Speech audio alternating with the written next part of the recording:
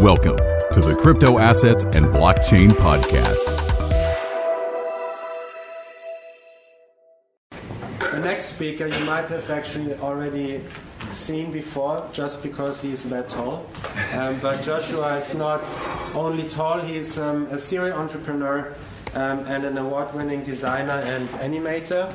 I actually got to know Josh back in 2016 in Berlin when we visited you in Berlin with our cohort. And since then it's a great pleasure to know you, since you're so well connected into the German blockchain ecosystem and beyond. And we love to hear your thoughts about on the topic, how does money work when robots actually take over our jobs? So now we actually start to combine various technologies and try to think ahead. Thank you very much for coming. Thank you very, very much. And thanks for everyone for coming. It's been such a great conference. I've had so many fantastic speakers. So did we have my slides up? Someone told me you don't have slides. Oh yeah, doch. Okay. Doch. Best word in German. Okay, sorry.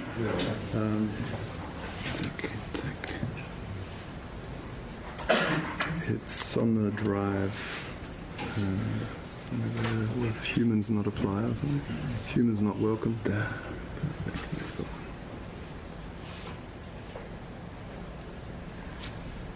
So the talk is humans need not apply.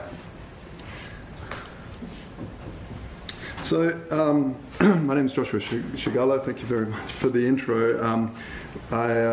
We built the first Bitcoin gold exchange. It's like Kraken or Bitstamp, except you deal with allocated bullion on the other side instead of USD. So you're trading in and out of an allocated asset. So if we go bust as a startup, it doesn't matter. Our clients' gold is not on our books. But today we want to talk about human obsolescence and what does that mean.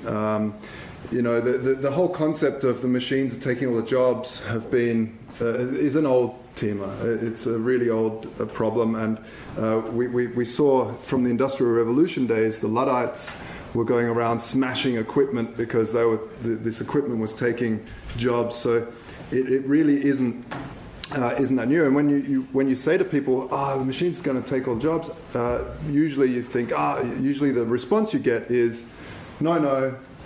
It's always happened in the past where labor forces get moved to somewhere else. But this time it's different. And I say it's different because now machines have full vision. They have full dexterity of their fingers and their hands. They can reposition something. It's not just a dumb robot moving stuff and then it mucks up and then a human has to come in and recalibrate and get the chain going again. There's also an extreme advancement in artificial intelligence on how to deal with certain situations where a human doesn't need to step in. In fact, a lot of robots are now building other robots. And on top of that, now we of course have digital currency, which allow machines to have an understanding of resource allocation and to put a price on resource allocation, which really steps them forward in an understanding and in a trading mechanism. We see all sorts of blockchain-based startups tackling this. So as we can see, it was only 3 years ago where we saw robots being tethered to the ceiling and they were really sort of couldn't quite move, couldn't quite walk well. Now they're doing backflips off boxes. So Boston Dynamics, owned by Google, is leaps and bounds. It is moving so quickly, and this exponential curve, which humans have a very hard time grasping, is what's being played out here in terms of robotics, AI, and all the things I mentioned. So, what's at stake? The first mainstream robot that we'll see is the autonomous car. It was only 5-6 years ago where they would have competitions across the desert sponsored by the US military to see what kind of car can navigate a desert. And now we have already, and I'm sure we've all seen, self-driving cars. Tesla's already rolling them off the production lines with semi-autonomous things. But what we're seeing is 3.5 million truck drivers. Jobs are at stake. That's only in the US. So this isn't in Germany. I could get the stats from the US a lot easier than Europe. So truck drivers, 3.5 million truck drivers, and they're navigating roads which are very, very easy to take over by the machines. It's not something like city roads. Long highways are very, very simple. Taxi drivers, 305,000. Bus drivers, 687,000. Courier drivers, 1.5 mil of those guys. So it's one sector in the economy which we will see transform within the next 3 years. And yeah, they won't lose their job straight away. Of course, first they'll be teachers. They'll be sitting behind the steering wheel watching this thing rotate.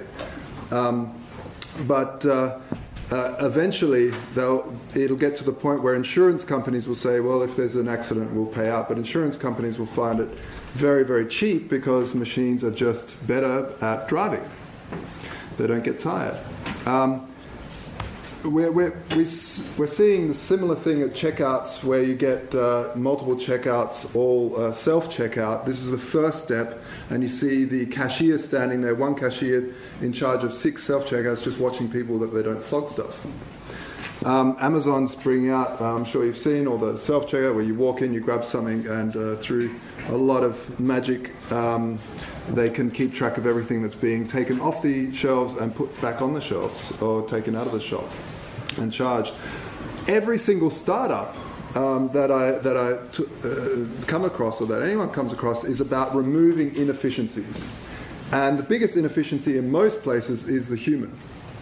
So these inefficiencies, there was a startup that developed a robotic salad maker. McDonald's bought them, and we'll soon be making salads through those. The global labour force is approximately 3 billion workers, and a lot of those are uneducated or unskilled work, I should say, or learnt on the job. These are definitely things that can be taken out of play. So not only do we have the technology, but we have the concept of minimum wages, which are obviously we all want people to earn more. We don't want them to work 16-hour days and not being able to feed their families. Plus, there's also social problems with that. If they're working so much and not taking care of the children, the next generation generally have some sort of daddy issues, or they never saw their father, and we see statistics of fatherless or parentless homes. Generally, their children end up being bad actors in society. Okay, I get it. So, what the hell can we do? And it's funny because a lot of people would say, well, there's 2 concepts, and the 2 concepts that always come up are universal basic income, and one of the other things that doesn't really come up that often, but is the sharing economy. And one of my first startups in the late 90s was the world's first swap site, where people just swapped stuff. There was no money involved. And it was an interesting experiment. Today I'm going to focus on universal basic income, because that's kind of what everyone thinks of when they think of human obsolescence. The problem with universal basic income is that if you have a country with such a scheme, the tax burden, for those that don't know what universal basic income is that everybody gets X amount every month, no matter how much they earn. This is a lot more efficient than, say, Hartz IV or these means-tested ways of giving people money, because you don't need to ask and find out everything there is to know about a certain person's income to give them money. You also you just give everyone the same. So the policing drops out, and all these means testing drops out. So it's a lot cheaper in one way, but obviously it's more expensive because you're giving everybody funds. Second, thing that people bring up is, well, if no one's working, they'll just get bored and they'll run amok and start destroying things. And so I'm not sure what the answer is. In fact, I don't know what any of the answers are. These are all just questions, and I think they're important questions. The third one, which I think is more important, is that we have seen experiments in economics based around socialist ideals. And generally they turn into extreme dictatorships or vast control over, from the state when you have a mass of people that are dependent on a state apparatus to give out to help them eat. Usually they will do anything to protect that apparatus. So states can get extremely powerful and very dangerous when they have full control over how people eat and function. So these problems are not small problems with UBI, and then especially the state apparatus one is not really mentioned much when I listen to other people talking about universal basic income. So what do? Well, you may laugh, but let's just chuck a blockchain at it, eh? But actually, throwing a blockchain at it is kind of interesting, because we now don't need a centralized state. We can have an organic digital organism that is sitting in the fog, and it is allocated to pay out every 10 minutes. And we see experiments in economic theory now with tokens and blockchains. One of them is great, Steemit. It, instead of paying miners, it pays out content writers like bloggers, depending on how popular their articles are when people upvote them. And so imagine if we can, if this blockchain can pay out a regular amount to citizens of a certain jurisdiction or even globally. Of course, there's major problems with that too. There's a computer science problem called Sybil attack. Others know it as sock puppets. When you open maybe multiple accounts on Reddit and upvote yourself, if you could pretend to be 5 people, 10 people, 100 people, you can take the income from all these people. So to get around that is hard. Also, attaching value to this thing, that's also a problem. And adjustments. What happens if there's a huge hurricane that rushes through, or something happens where you do need an injection of more liquidity or more money? So the Sybil attack problem, like I said, I don't know all the answers. I don't know any answers, actually. These are all just ideas. And it's something that is really important to start thinking about. But some answers might be biometrics to stop people. They have to upload certain sort of biometrics. Still don't know how that would work.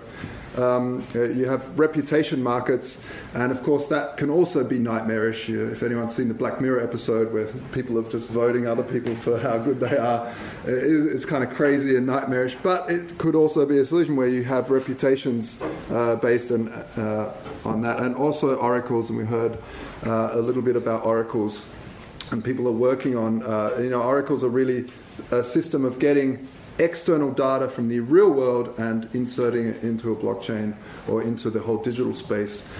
This is something that all these problems are being worked on for other reasons, and we'll see solutions playing out there. The value creation problem isn't really a problem. As we've seen, Bitcoin was the first, and we see these tokens arise out of nowhere, and where they're getting their value from? They're getting their value from the community that's building around them. The community build a certain token or a certain thing and attach value to that because there's a larger and larger community willing to accept that. And so this whole value creation thing is a really interesting experiment in economics, and it's not that big of a problem, I don't think. So the one about adjusting, or if there's a large earthquake or something, an AI could have billions of data points, which then uses those data points to determine the output of a UBI blockchain or something like that. I mean, again, just crazy, fantastical ideas. But there are problems. There's huge dangers with AI. They're very, very unpredictable because they think in different ways. For instance, an AI was taught to never lose at a game of Tetris, and it never played before. What the first thing it did was touch all the buttons, try to figure out how to play. It found the pause button and went, done. I'm not losing. I'm never going to lose. So these are things like that. So it's very dangerous just to, especially with a broad topic like an economy, to just to put AI in charge of it is kind of dangerous. And also, we're way off. We're way off with artificial intelligence. A lot of people talk about artificial intelligence like it's here, but artificial intelligence is still very, very, very young. Again, I'm no expert in the field, and I don't think anyone is, but what I find beautiful about the blockchain space and the Bitcoin space, crypto space, is that we can test out economic theory without gulags. We can test out economic theory in different ways, in a voluntary way, where people can take a certain concept. For instance, about 5-6 years ago, there was one of the first altcoins was Flycoin, which was a demurrage coin, meaning that people thought people were holding onto their crypto too long. So what if people held onto it, it would just redistribute. Of course, it flatlined. It boomed and then it busted, and it's gone flatline ever since. But what was interesting about it was, hey, wow, in economic theory, we could test out and see if anyone would take hold of it. And I think in terms of experiments like universal basic income, we can try these things, but I think the traditional way of universal basic income with the state is a no-go zone. Thank you very much. That's my talk. You can follow me on @Voltoro, and I'm constantly rambling on about all sorts of stuff and through that.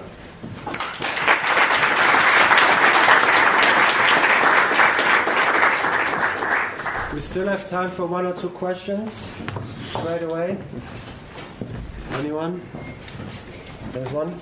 I think it's interesting that you say the automation of certain industries is a problem, because in my opinion it's not about the labor that we do, but the results that we get from it. I mean, we could do away with unemployment tomorrow if we just say, let's destroy all the farming equipment. We're back to the field plowing and trying to raise crops. We wouldn't be out of a job, but the standard of living would not be much better. So I'm wondering if it's a problem at all. Like, we don't have people that, like, we have automatic bank machines now. There used to be a person that gave you the money. That job is gone. But those people just moved on to something else. So I'm wondering whether the driving industry and all the other industries that are concerned will follow a similar path.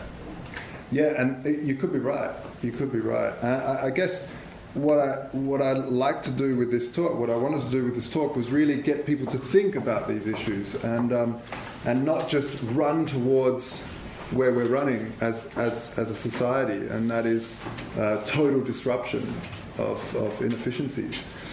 So yeah, I agree. Maybe it's not a problem, but I think it's definitely worth thinking about. Yeah. One statement and one question. Statement, first of all, you said that a universal basic income leads to people that tend to be feeling useless to some extent or another. I think some of the experiments that have been done in the northern region showed a little bit that people felt driven towards more artistic stuff or something they find, or like they can live a little bit better or whatever and can explore their other skills. So I think that uselessness is a rather minor factor. And the question is, not linked to that statement, but still linked to universal basic income, is robo-tax that some economists have proposed taxing the outcome from robotics, production that was solely done by robots could be taxed to a high extent because to finance, for example, universal basic income. What's your stake on that?